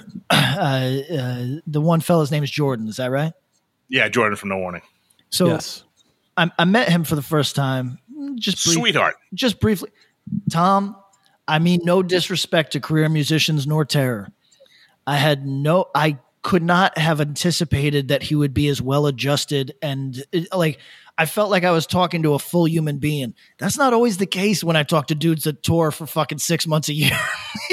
I was like, and he's done that for like the majority of his life. Yes, I was kind of impressed. I was, and I know that's a low bar, is to say like, yeah, I was impressed somebody was like a functioning human being, but like straight up, I mean, I'm on tour a lot. I meet a lot of like tour hard, like non-functioning people, and like, shout out to that dude. He was like well-adjusted, friendly, in shape. Like I was like, where's this guy coming from? This is crazy. Toronto's really good. That's the answer. But yeah, I thought they just sounded great, and then finally it was fucking Gulch time. The band that everyone was waiting for. Whether in line for merch, whether to see them play their songs. Yeah, I mean that line was just ridiculous. I mean that could have been you could have sold out another day of the fest just for the line for merch, which is insane. They were sick. They got a huge reaction. Shout for a out to band them. that doesn't.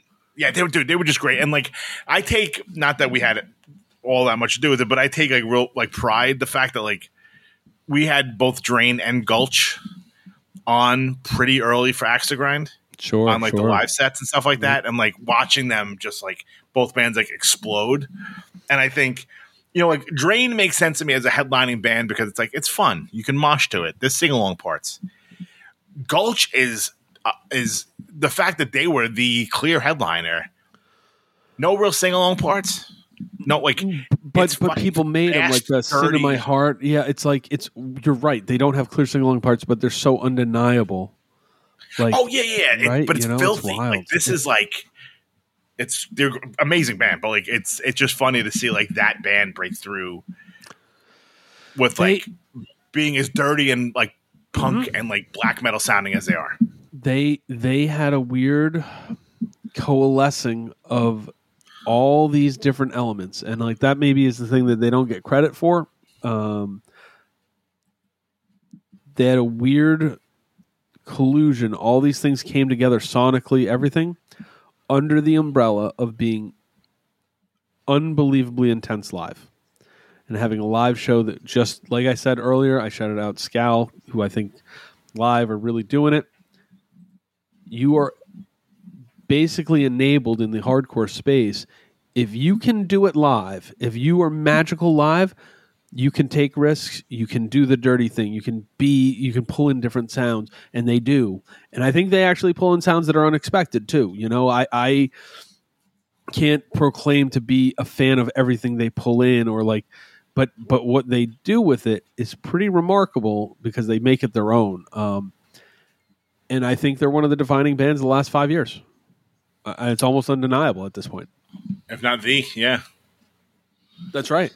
And the only thing that's going to be interesting is, what do people take from a band like Gulch in terms of like influence and et cetera? Because I think sonically they did a bunch of things that people could ape, but they'll probably ape it in different ways, and we'll see.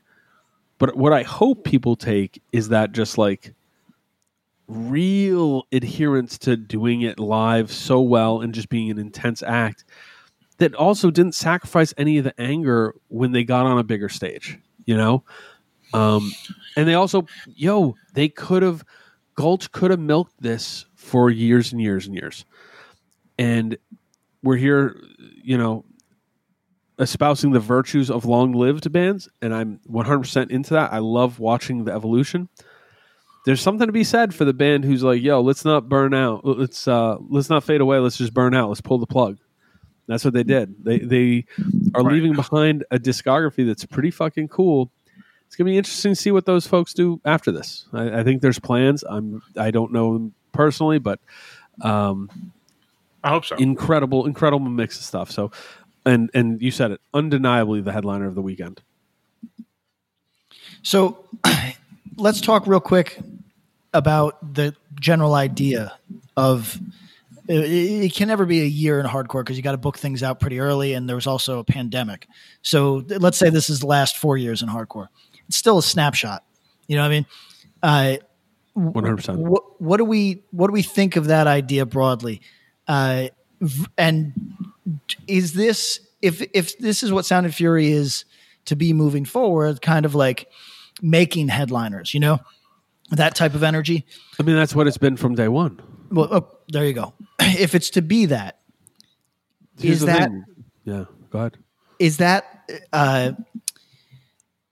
is there room for all of these hardcore festivals because that's such a specific mandate and mission? So, like, yes, there is. There's room for the festivals. The idea, though, I think what you're trying to get to is, should this be the thrust of all hardcore festivals? No, see, and I say no. I say no too, because I think that if you do it, if we had 3 festivals doing all trying to angle for that, yes, I think that it would be mushy. Well, so I want to. And it would take away from the others. Yeah, it could take away. We could have some dueling markets, but like it's a big country, and there's a lot of time. So that's one. But 2, I agree with you guys. I don't think all festivals should be doing that. 3. There's a low-key thing here that we aren't discussing, but is inherent. And then when I say it, you're going to be like, yeah, obviously. Sound and Fury is a West Coast fest. When you look at that lineup, it's a lot of West Coast bands. A lot of bands from other places. Headliners are Drain and Gulch, 2 California bands. Good smattering of bands from all over the place. But when you look at that lineup, a lot of California, a lot of West Coast. Yep. You know what I mean? A lot of bands that are like nascently have no location, but like, let's go through this. Gulch, California. Terror, California. Pity Sex, not California, but at least one member lives there. Mind Force, Hudson Valley. Magnitude, North Carolina. Gatecreeper, Arizona. Show Me the Body, New York. Never Ending Game, Michigan. One Step Closer, Wilkes-Barre. Big Laugh, Milwaukee. World Peace, California. Slow Bleed, California. God's Hate, California. Zulu, California. Gridiron, Philly and Detroit. RJC, Northwest / California. Cola Boy, California. Spy, California. I'm not going to do that for Saturday. Saturday might be more California or non-locational. You know what I mean? And that's the thing. There's a little, we want to capture a snapshot, but there's a little bit of a California lean. LDB, Midwest, it used to be called Midwest Blood, there's other fests all over that have sort of regional leans. I actually think that's cool still. And I think that's something to keep an eye on. It's how much emphasis do you put on current bands? I think we see some festivals will do a little bit more, some older bands or trying to get like some of those older heavyweights, which, I got to admit, I think there's a drive from promoters to also put on for those bands, which is cool. Like, I love a lot of those classic bands. And interest in them sort of cycles and waves. And if they weren't being put on for, maybe they fall off radar. So I agree. I don't think every fest should be doing that. Sound and Fury does a really good job with the snapshot, but there's definitely a West Coast lean on it, and that's kind of also relevant and cool. I think LDB does that too, at a smaller. It's just and they're doing the Midwest version, and it's more Midwest, yeah. But I think those are the two that do like exclusively current bands. Yeah. FYA does a really good job of the stuff down there. But they still get like an E-Town or a fucking new, like 100%. And This Is Hardcore is one that does a lot of the older acts, but mixes in the new, and it's kind of like this blending. I think some of this stuff is reflective of where these festivals are being held. Sure. And there's room for all of it. Exactly. And just to speak on this, I'm not sure Sound and Fury, the way it works everywhere. It works in LA. It works in California. There were so many people. We've kind of nudged at this. There was a time where we would all say, hardcore was definitely Northeast centric, right? Like just full stop. Yeah. Most of the good bands were from here. All the, the big shows, all that. I think that's shifted. And I wouldn't say it's like, it's all LA focused. I don't think that's true. But I think it's shifted. And it's the reason we're seeing more bands from the middle of the country. It's the reason we're seeing festivals in different places pop up and pop off. People are traveling to FYA in Florida. That's become a thing. There's been a world built around that. That's awesome, And so it's not as Northeast centric as it once was, and that might be secular. We might see that cycle back. It's just kind of interesting to see how it all moves and flows together. Yeah, I am. As I said, as an older fella or a guy in a band that I think is becoming established or old or whatever. I think that this is a fascinating thing that I might not be able to get to do for too much longer. This Sound and Fury, because if they're looking for what represents the moment, that might not be me shortly. That's always that's the way that life goes. But it is like it's a nice concept that, other festivals are doing it on the like very tiny level. Sound and Fury just gets to get the kind of like creme de la creme of like what's popping now. You know what I mean? So, and we forgot? Tell us. Angel Dust. Oh my God. Angel, listen. Two Sorry. things. Angel Dust maybe stole the show. Angel Dust popped in a way that, like, because Justice has been writing music that has not been meant for stage dives for a minute, right? Like it's let's just put it like that. Like it's like. But he said, this is a Kumbaya stage dive gala. Oh, I can do that. I can do that. So we didn't know. I had just toured with them, so I knew that, like, when they put on, they put on. They never disappoint. Like, that's just a fact. But yeah, I did not know if it was going to be hardcore festival ready. Right.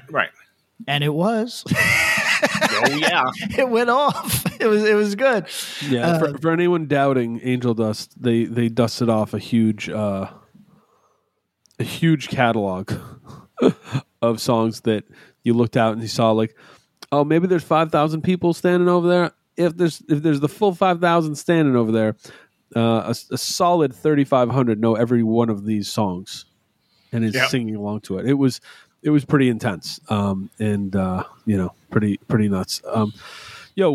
We have more to say about this. I don't know if we can do another episode on this on Mainline, but we should on Patreon because I think there's a lot more to say. We'll probably touch on some of the topics as we continue going forward. Major thank you and shout out and love and appreciation to Riley, Martine, Madison, Kat, all the other people who worked on Sound and Fury this year, all the people who were helping. It was truly magical. I think it shows in the way we're hearing about it.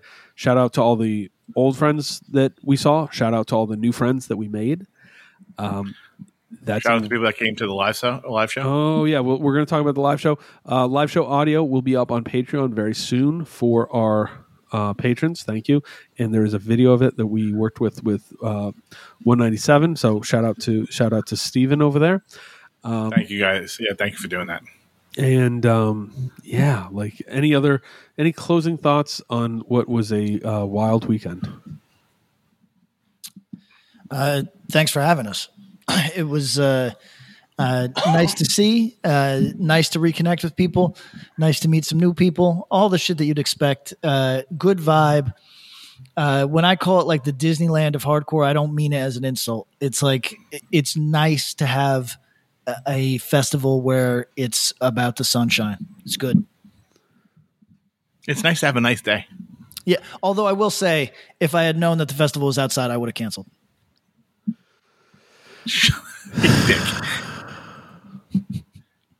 Click. What's up, Axe to Grind? Okay, so 2 nights ago I went to a show in Fort Lauderdale at a place called Kelly's Pub. I'd never been to this place. I guess it's a nightclub at night. We were all hanging out in the parking lot after the shows, and they opened the upstairs, and all these this other group of you got all your punk hardcore guys at the show, and then as soon as it ends, 20 minutes later, all these clubbers pull up and they get out of the car, and everybody immediately starts smoking their designated blunt, and that was fun. Okay, so the show was PSA, Ideation, and Protocol and Ideation were on tour. Sociedad Bastarda. That was probably my favorite band that played. If I'm forgetting one or two, I apologize. I missed Ideation and PSA because we were doing parking lot things. But this is the second time I've seen Sociedad Bastarda in South Florida, and honestly, they're one of my favorite bands in general at the moment. Protocol was unearthly, My buddy filmed the entire set on his little VHS camera, as one does, at a bar show, but the whole thing was overall... The room was very small, and it was packed. Everybody could not get in. A few friends that I met in said parking lot, I not necessarily snuck in, but, I had a wristband because I had the money to pay for my $10 entry, but These folks did not, so I just kind of rushed them in. But I mean, I think everyone was doing that. I don't think it was an odd thing to do at this spot. The bar was pushing to get the show 21 and up hours before the show started, and the people running the door are local hometown heroes. Basically, they have a booking called Equinox Booking. They put on a lot of these cool shows around here. This basically all in all, the show killed it. Protocol was amazing. All the other bands were amazing. Everybody threw down. Minimal bitching from people who didn't throw down. All right, yeah, thanks, y'all. Keep it up. Correction, I got confused. I was passing a gnarly car accident. The opening band was Ephemeral. They slayed. I got indoors in time to see them. And the other band that I was calling something else is actually called NSA. I missed them. Sorry.